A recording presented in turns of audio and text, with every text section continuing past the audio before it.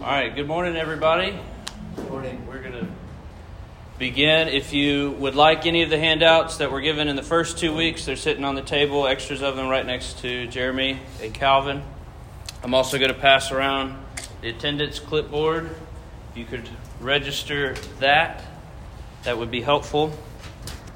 By way of review, for those that haven't been here or for those that have forgotten, have fallen asleep like Christian does in our journey today, we began with a man in the city of destruction, and he becomes aware of his fate, of his destiny, by reading a book. And he's pictured dressed in rags, carrying a big burden on his back.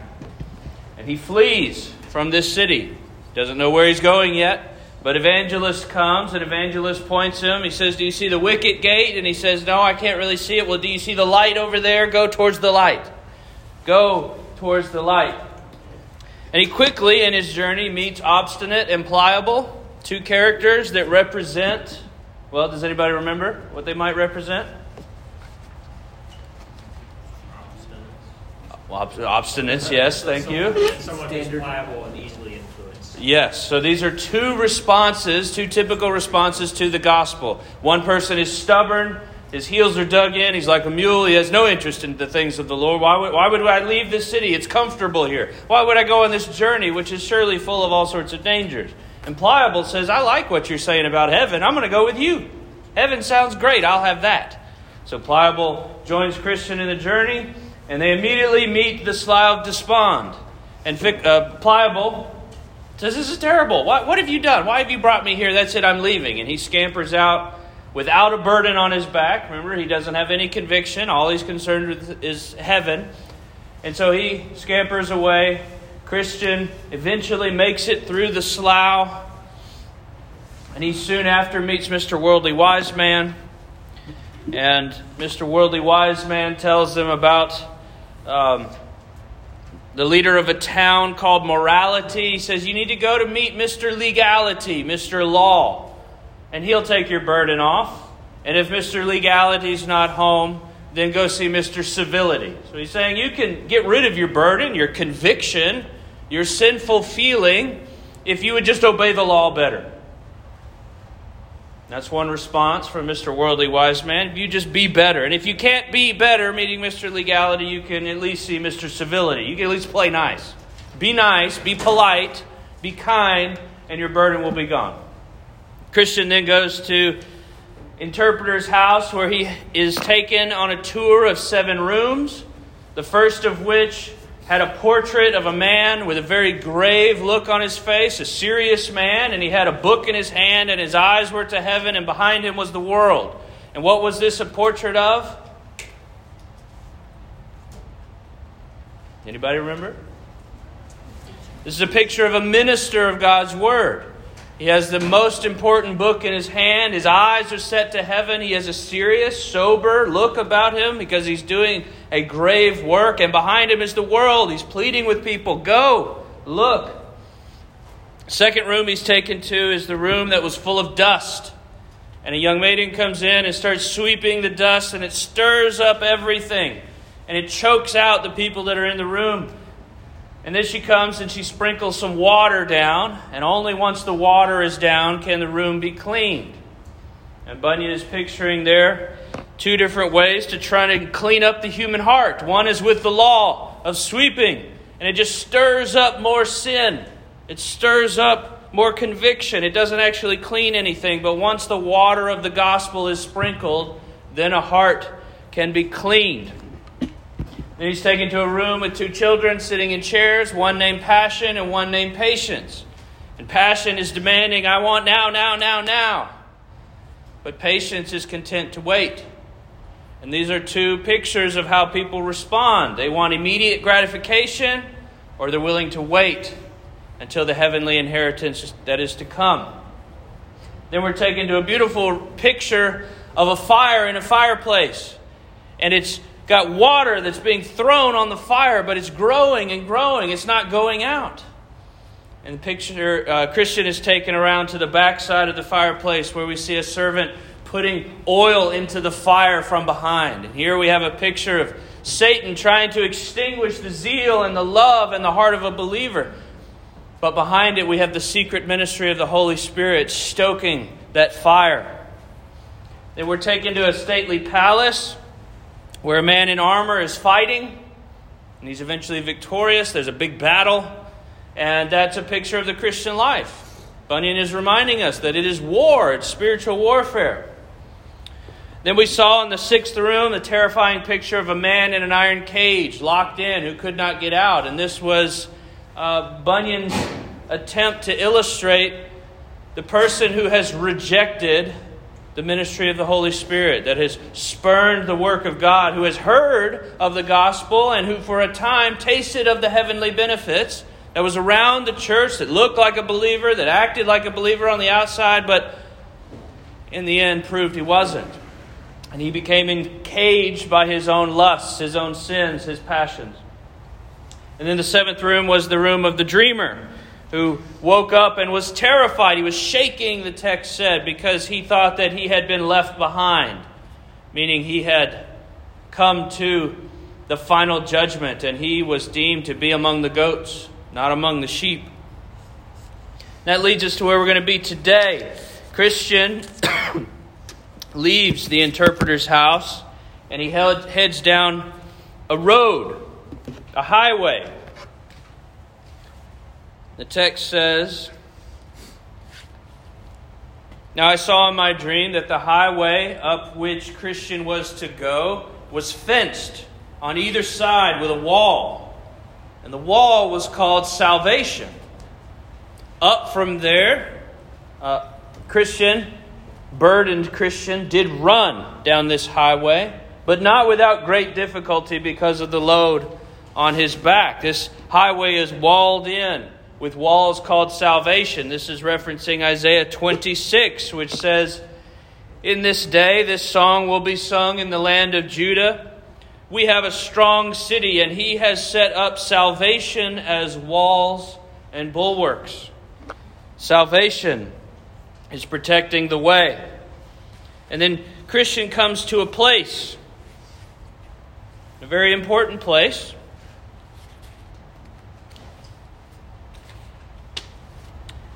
It says he came to a place somewhat ascending, upon which stood a cross, and a little below, in the bottom, a sepulcher. Anybody know what a sepulcher is? A grave, a tomb. So at the top of the hill we see a cross. At the bottom of the hill we see a tomb. And I saw in my dream that just as Christian came up to the cross, his burden loosed from off his shoulders. It fell off his back. It began to tumble down the hill and continued to do so till it came to the mouth of the sepulchre, where it fell in, and I saw it no more. Since Christian had been in the city of destruction and had been awakened to his need of salvation, he has had a terrible burden, a heavy weight on his back, a cumbersome feeling of guilt and shame because of his sin that nobody yet on his journey could have loosed it from him. Others have offered. They told him ways that he could go about getting it pried off or trying to get it removed or assuaged in some way. But then he gets to the cross. And simply by looking, there's no cutting, there's no tearing, there's no maneuvering, there's no way to rip it off of him. Simply by looking at the side of the cross, his burden tumbles. It falls down into the mouth. The cross and the sepulchre represent for us the work of Jesus in his crucifixion and in his resurrection. It's here at the cross that he finds relief. Zechariah 12:10 says, "I will pour out on the house of David and on the inhabitants of Jerusalem the spirit of grace, and they will look upon me whom they have pierced." Simply by looking. Bunyan, in his autobiography, describes his own relief when he was at the foot of the cross. He says, "I remember that one day as I was traveling into the country and I was musing. He was reflecting, reminiscing upon the wickedness and the blasphemy that had been in his own heart, and considering the enmity that was in me, the enmity between me and God. And the scripture came to mind. Colossians 1:20, it says that he hath made peace through the blood of his cross. And by this scripture I was made to see both again and again that day that my God and my soul were friends because of this blood. Yea, I saw that the justice of God and my sinful soul could embrace and kiss one another through this blood. This was a good day to me, and I hope that I shall not forget it. Christian's experience was also Bunyan's experience.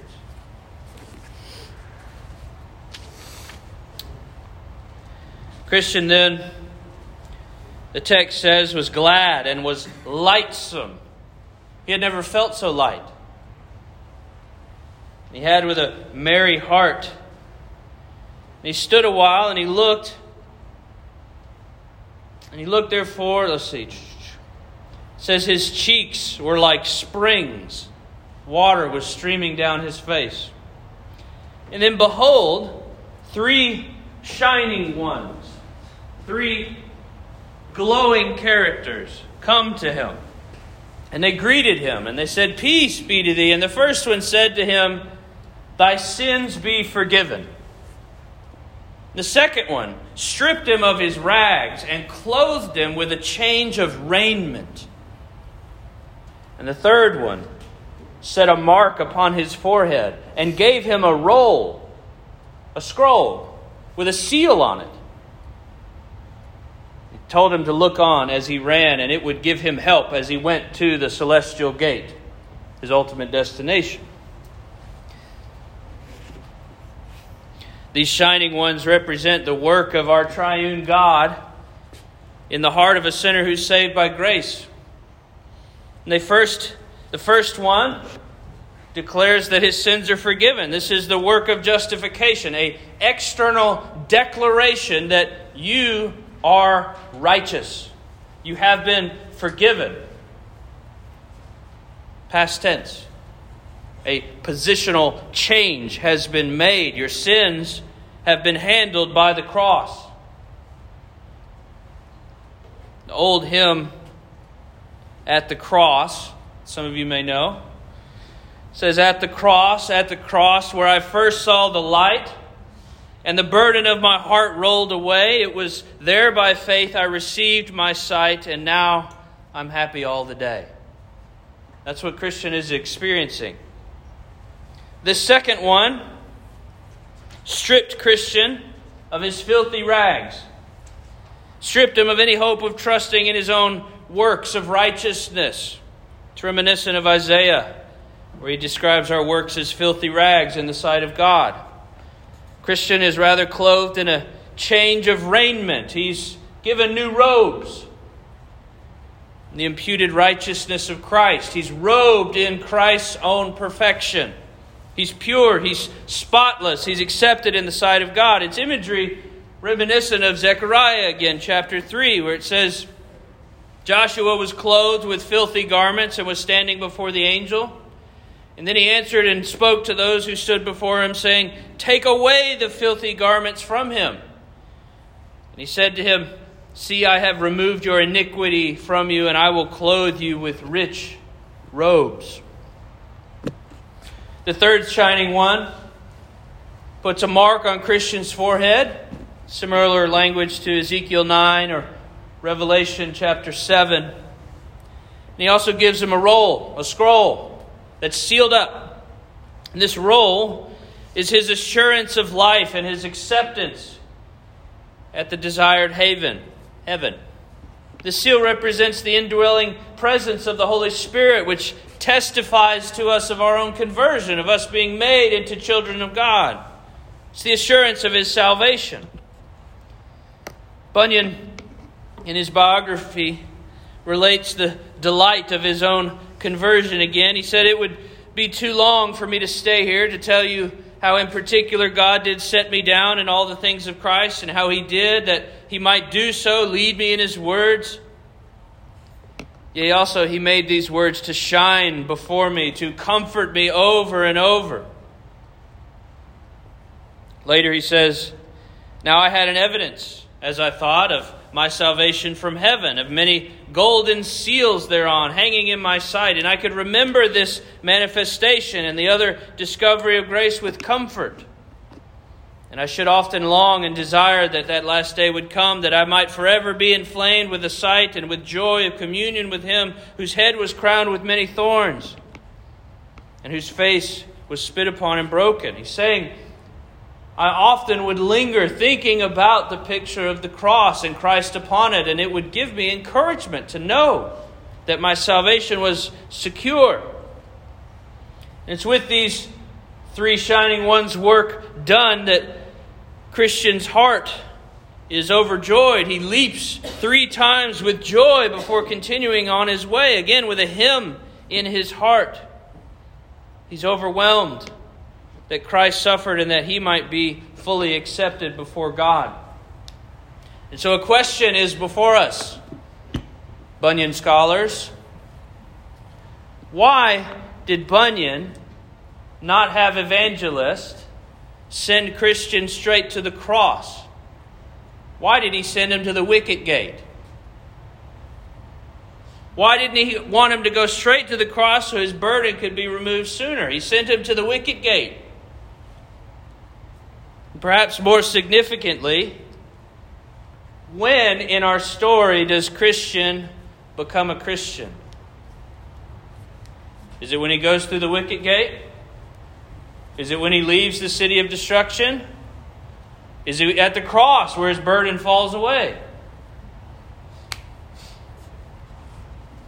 Any guesses? Yes. Yeah, Bunyan scholars to this day debate what Bunyan is doing.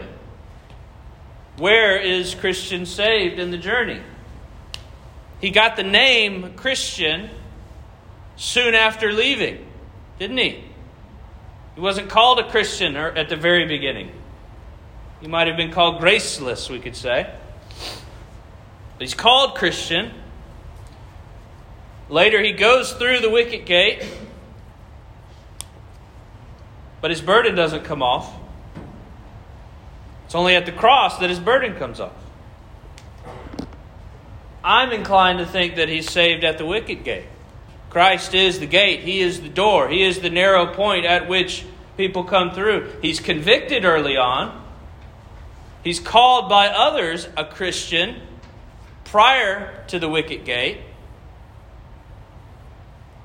But what he experiences at the cross, I think, is when he actually understands what the cross is about, and his feeling of conviction and burden, his receiving the assurance of the Holy Spirit comes in full. There are many genuine believers who still carry around burdens that they don't have to. There are many genuine believers who lack a scroll of assurance who could have it by being taught about the cross. But what I think Bunyan is actually doing here is instructive, because he's perhaps not saying that this experience of Christian is the way of the Christian life, the normative experience. I think it's autobiographical in many senses. And there's many Christians who experience what he does. They come to faith, but they still carry a burden. They don't fully know the truth and the glories found in the cross. Moving on from the cross, Christian meets 3 men asleep at the foot of the cross. That right there is instructive. How could you sleep at the foot of the cross? If you had made it this far in the journey, why would you not keep going? These men are pictured with chains around their ankles. Their names are Simple, Sloth, and Presumption. Bunyan describes these men as resting at the bottom, quote, out of the way. They're no longer walking on the high ground.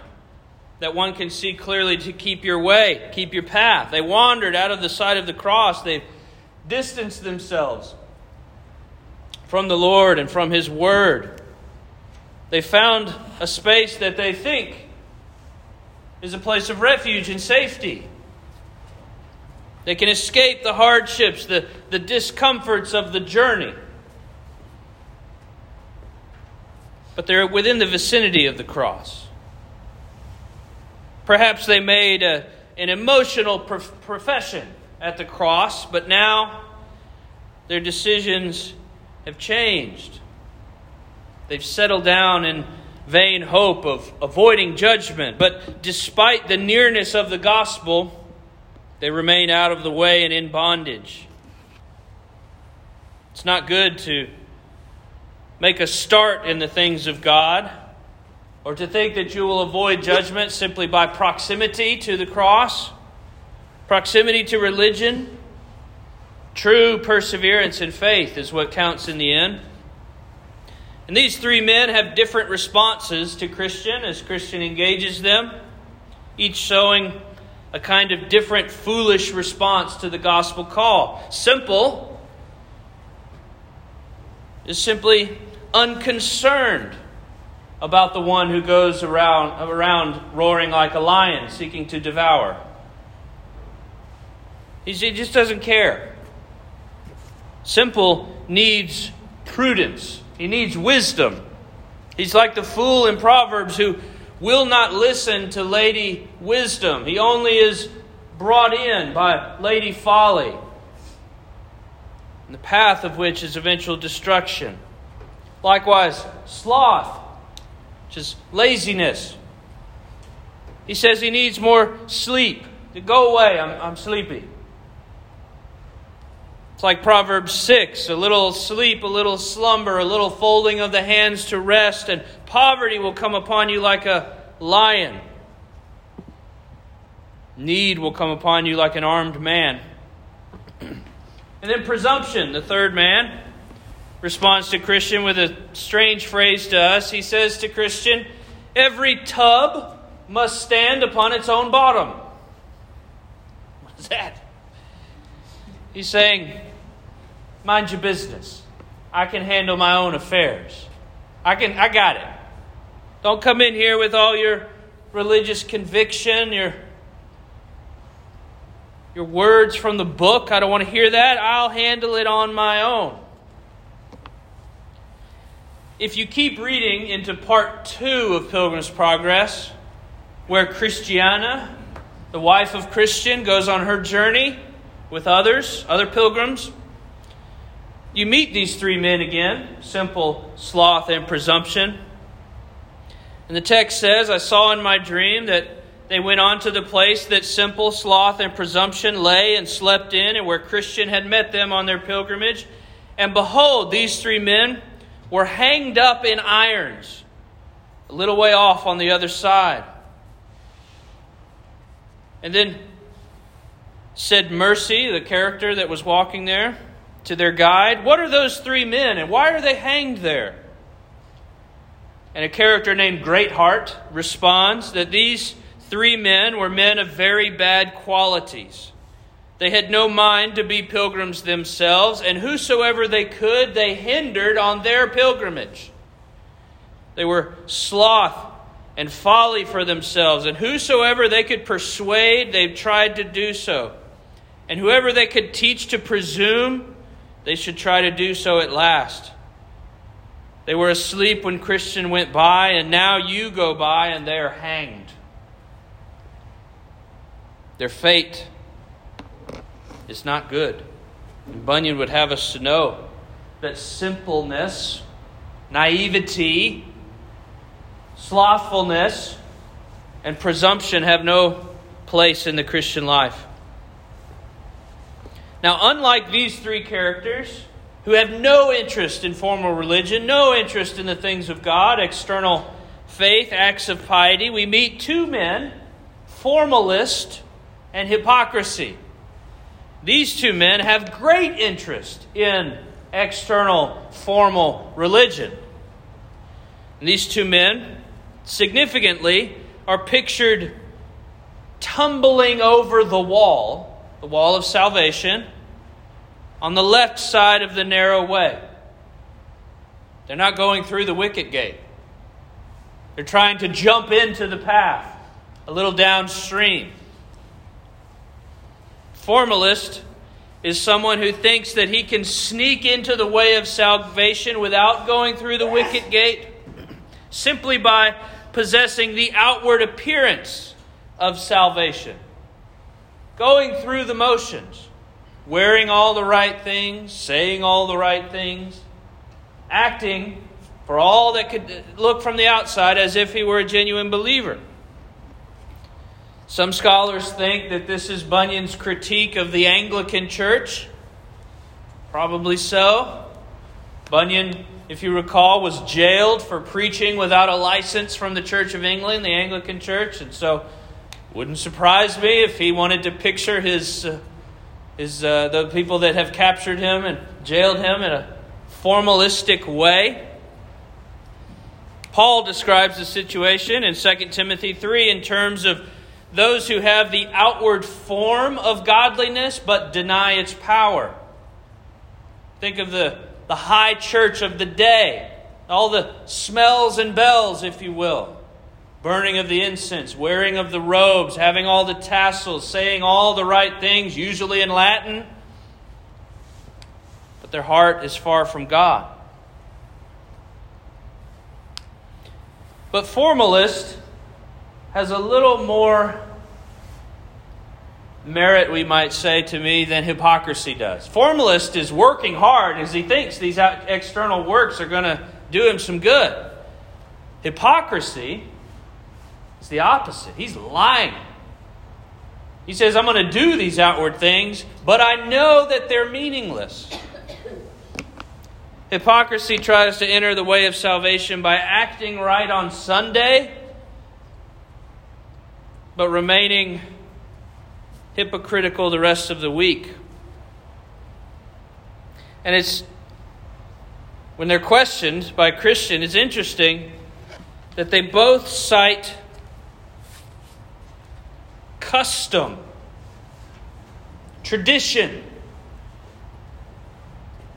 Christian asked them an important question. He said, will your practice, will your behavior, will your deeds stand a trial? Will they stand up to the law? And they both cite not the wicket gate. They don't cite the cross and the sepulchre. They don't cite anything that was said to them or given to them by shining ones. They told him that custom, being so long standing above 1,000 years, would doubtless now be admitted as a thing legal by an impartial judge. Besides, how could I get into the way, the path, if I wasn't truly protected by custom? This is a very common argument by those in the Church of England at the time. The Puritans were trying to continue to purify the Church of England. They wanted to get rid of the vestments, the clothing. They wanted to get rid of the rituals, the rites. They wanted to stop reading from the Book of Common Prayer as if that reading alone, that liturgical dance would be sufficient. And the Church of England would cite tradition, custom, history, going back a long way. Bunyan is teaching us here that external works are not enough. Formalistic religion, going through the motions, is not the same as coming through the wicket gate and staring at the cross and feeling your burden rolled away. We see soon after a Christian coming to the hill of difficulty. This is an important scene here. Bunyan, wanting to remind us of the necessity in the Christian life of staying awake, of being watchful, of being vigilant in the Christian life. It's similar to what Paul says in 1 Thessalonians 5. Paul says, "You're all children of light, children of the day. We are not of the night or of the darkness. So then let us not sleep as others do, but let us keep awake and be sober. For those who are asleep, sleep at night, and those who get drunk at night. But since we belong to the day, let us be sober, having put on the breastplate of faith and love and a helmet of the hope of salvation." The Christian life is to be approached with sobriety and carefulness, seriousness. There's no coasting. There's no cruise control. Christian undoubtedly came from the cross feeling as light as a feather. I can handle anything now. I can prance along, carefree. He's approaching this hill that he will soon see as a hill of great difficulty.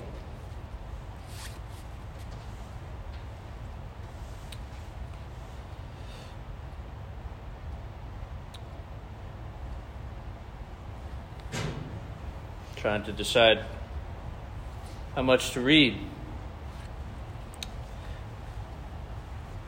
Christian approaches this hill which is called difficulty. At the base of it, he drank from a spring. He refreshed himself a little bit, and then he began to go up the hill. And the two others came with him, formalist and hypocrisy. And they saw that the hill was steep, it was very high, and that there were two ways to go.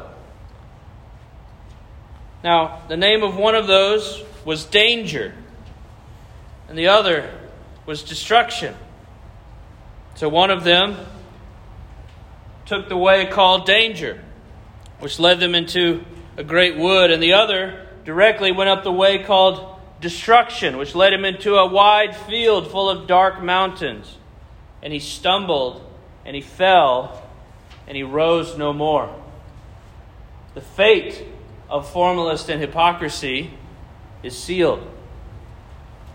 Trying to avoid a hill of difficulty, trying to avoid true persecution, true trial in the Christian life, they eventually go the path of danger and destruction.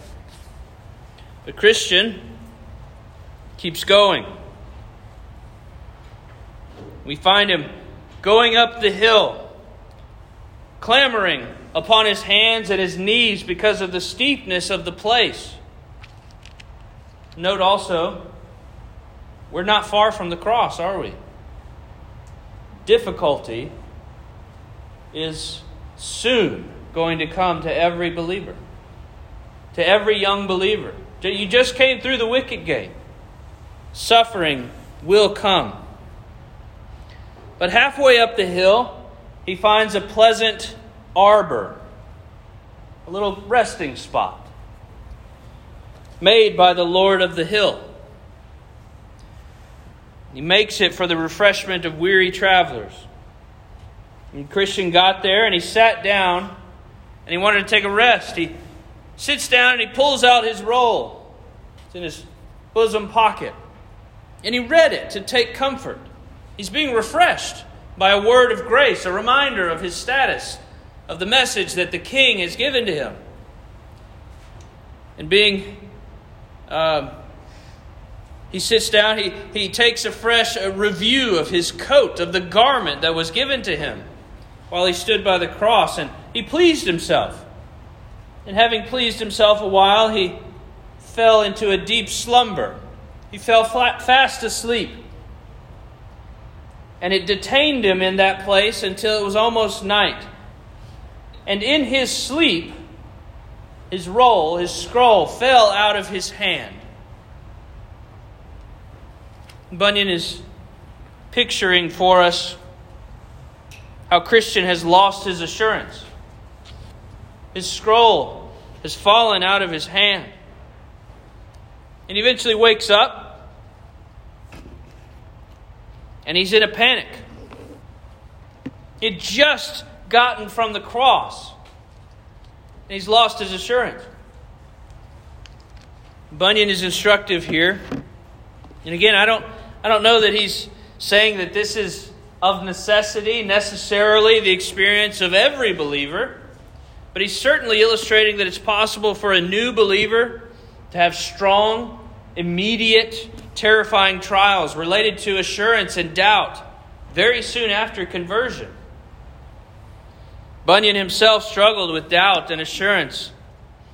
He describes a time early in his imprisonment when he struggled with fears and doubts. He feared that he would be sentenced to die. He feared that he was too weak to actually bear witness to Christ in the face of his own death. He was overwhelmed by fear. He was perplexed, tempted to even doubt his own salvation. Here's a portion of what he wrote. I was in a very sad and low condition for many weeks. It wasn't a fleeting, passing feeling. I, being but a young prisoner, not acquainted with the laws, had this lying upon my spirit, that my imprisonment would end at the gallows, for all I could tell. Satan laid hard at me. He tried to beat me out of my heart, suggesting things unto me. Satan whispering in his ear, saying, but how, if you indeed have come to die, why should you be in this condition? That is, not to savor the things of God, nor have any evidence upon your soul for a better state hereafter. For indeed at this time all the things of God were hid from my soul. Satan saying, if you're a genuine believer, how could you get in this position? And how could you have so little to show to the Lord, who would say that you could come into heaven? It says, wherefore I began at first to think of this. It was a great trouble to me. I thought within myself that in my condition that I was in now, I was not fit to die. Neither do I think that I could die rightly if I was called to it. I thought to myself, if I should make a scrambling shift up the ladder, he's talking about if I was going to have to climb the gallows, and I would slip and stumble either with quaking because of fear or with other symptoms of fainting, his falling, his shifting on the ladder would give occasion to the enemy to reproach the way of God and the people of God for their fearfulness. He's saying, I'm afraid that I'm not strong enough, and I'm just going to be shaking going up the gallows, and people are going to say, you see, this is what those Christians do. They are so afraid they can't even climb a ladder. They speak of boldness, but they have none. He thought Bunyan says, I was ashamed to die with a fail pace and tottering knees. And so I prayed. I prayed to God that He would comfort me and give me strength to do and to suffer what He should call me to do. And yet no comfort appeared. All comfort continued to be hid. I was also at this time really possessed with the thought of death, that I often thought as if I was on a ladder and had the rope already around my neck. But only this was of some encouragement to me. I thought that I might now have an opportunity to speak my last words to a crowd who would come to see me die. And I thought to myself, well, if I must die, if God will but convert one soul with my very last words, then I shall not count my life lost or thrown away. This is what Christians trying to comfort himself with. Well, if I've got to die, at least I'll have a crowd and I can speak the gospel one more time. Perhaps God will see one saved. But in all these things, all these times, the things of God were kept out of my sight, and the tempter followed me. Satan leading him around, whispering to him. He says, but where are you going to go when you die? What will become of you? Where will you be found in that other world? What evidence have you for heaven and of glory and an inheritance among those that are being sanctified? Thus, Bunyan writes, I was tossed for many weeks and knew not what to do. What Bunyan's picturing here in the hill of difficulty and the losing of the scroll is a real issue. A lack of assurance. How can I know that I can be saved? That I am saved, that is. How do I know that I am saved? Well, the Roman church of the day would say, well, you can't know for sure. So you need to keep coming back and taking the Mass, confessing your sins, doing penance. And then when you die, have the last rites done over you. And then you've got a pretty good hope that you'll be okay. And if it's not enough merit, then you'll just be in purgatory for a little while, and then you'll end up in heaven anyway. The Protestant Reformation had many glorious recoveries, one of which was the doctrine of the Holy Spirit's work in the heart of a believer, an assurance of salvation. In the 17th century, the Westminster Confession of Faith, which is the Presbyterians, the Savoy Declaration, which was the Confession of Faith of the Independents, and the 1689 Second London Baptist Confession all have statements about the assurance of salvation within them. Our confession reads, chapter 20, paragraph 4, "True believers may in various ways have the assurance of their salvation shaken, decreased, or even temporarily lost." That's the assurance, not the salvation. This may happen because they neglect to preserve it, or because they fall into some specific sin that wounds their conscience and grieves the Holy Spirit. God, in His love, can withdraw the ministering presence of the Holy Spirit, our sense of the Holy Spirit's comfort, so as to reveal to us some pattern of sin, scare us a little bit in a good way, that we might come back to God and forsake that sin. It may happen through some expected or forceful temptation, or when God withdraws the light of His face and allows even those who fear Him to walk in darkness and to have no light. The Puritans would write of the experience, they would call it desertion. If you feel deserted, doesn't mean that God has actually deserted you, or that you have lost your salvation, but He's withdrawn the Spirit's ministering presence. The statement then continues, "Yet they're never completely lacking the seed of God, the life of faith, the love of Christ and the brethren, sincerity of heart, or conscience concerning their duty. Out of these graces, through the work of the Spirit, their assurance may at the proper time be revived. In the meantime, they are kept from utter despair through them." It's a very important statement. Christian has not lost his name, has he? He's still Christian. Bunyan describes again in his autobiography how he regained assurance after being tossed about for many weeks. He says, "It was the word of God and the way of God that fell upon me with great weight." He said, "I thought also that God might choose whether He would give me comfort now or at the hour of my death. But either way, I would choose to hold my profession, even if that comfort never came. I was bound, but He, God, is free. Yea, it was my duty to stand to His word, whether He would ever look upon me or so. Wherefore, thought I, the point being this, I am going on and venturing my eternal state with Christ, whether I have comfort or not here. If God does not come in, thought I will leap off the ladder that's on the gallows, blindfold into eternity. Sink or swim, come heaven or hell. Lord Jesus, if you will catch me, do. If not, I will still venture for your name." That's conviction. The world doesn't understand that.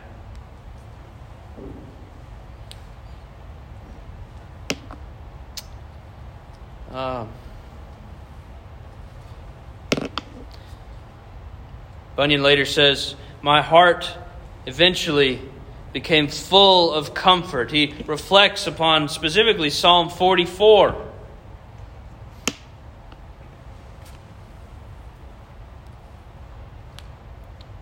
And he makes an interesting statement towards the end of that paragraph. He says, I would not have been without this trial for much, and I am comforted every time I think of it, and I hope I shall bless God forever for the teaching that I have had by it. The greatest lessons we experience in this life, in this Christian pilgrimage, are not at the mountain peaks per se, not at the delectable mountains that Christian will soon see, but on the hills of difficulty, in the valleys.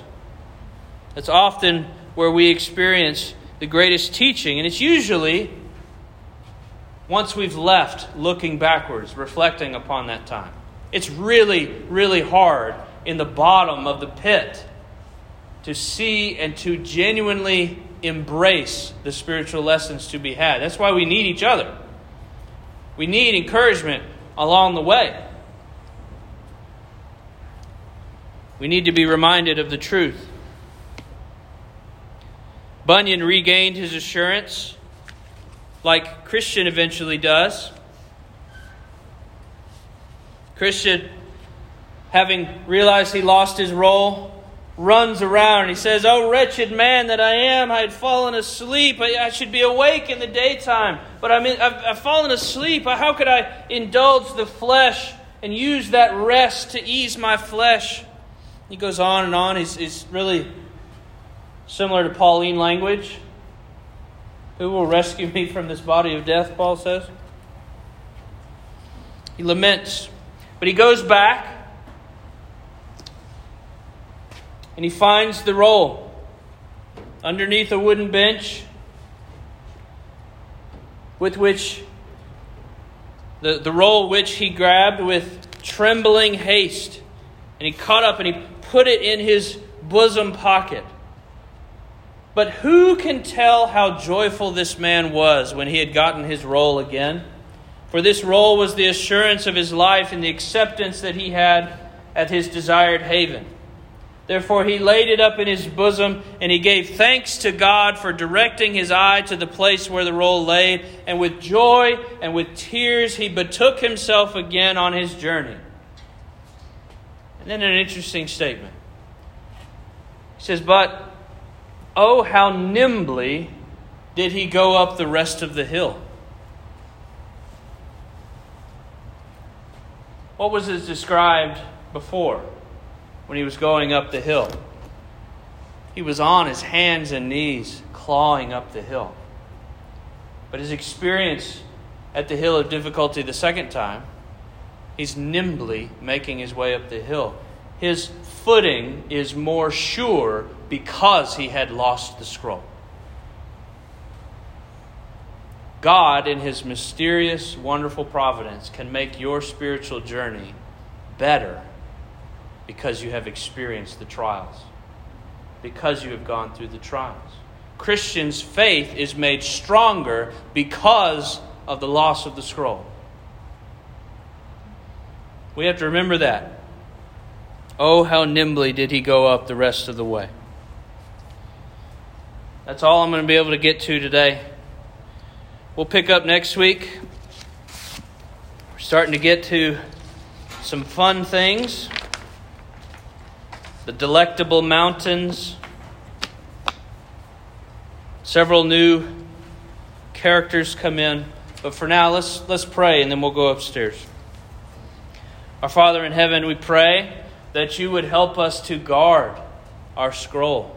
Help us to be awake and watchful. Help us to not lose the assurance of our salvation. Help us to remember the promises that you give to us in your word, that Christ has abolished death. That because of our faith, simply by faith, we too are promised life beyond the grave. Help us to believe, to trust, to have confidence, to not doubt the promises found in your word, to remember the name that we have been given, the mark that has been placed on our forehead, the raiment, the clothing, the robes of Christ's righteousness that have been put around us, and the declaration, thy sins are forgiven. Help us to remember. We ask this in Christ's name. Amen.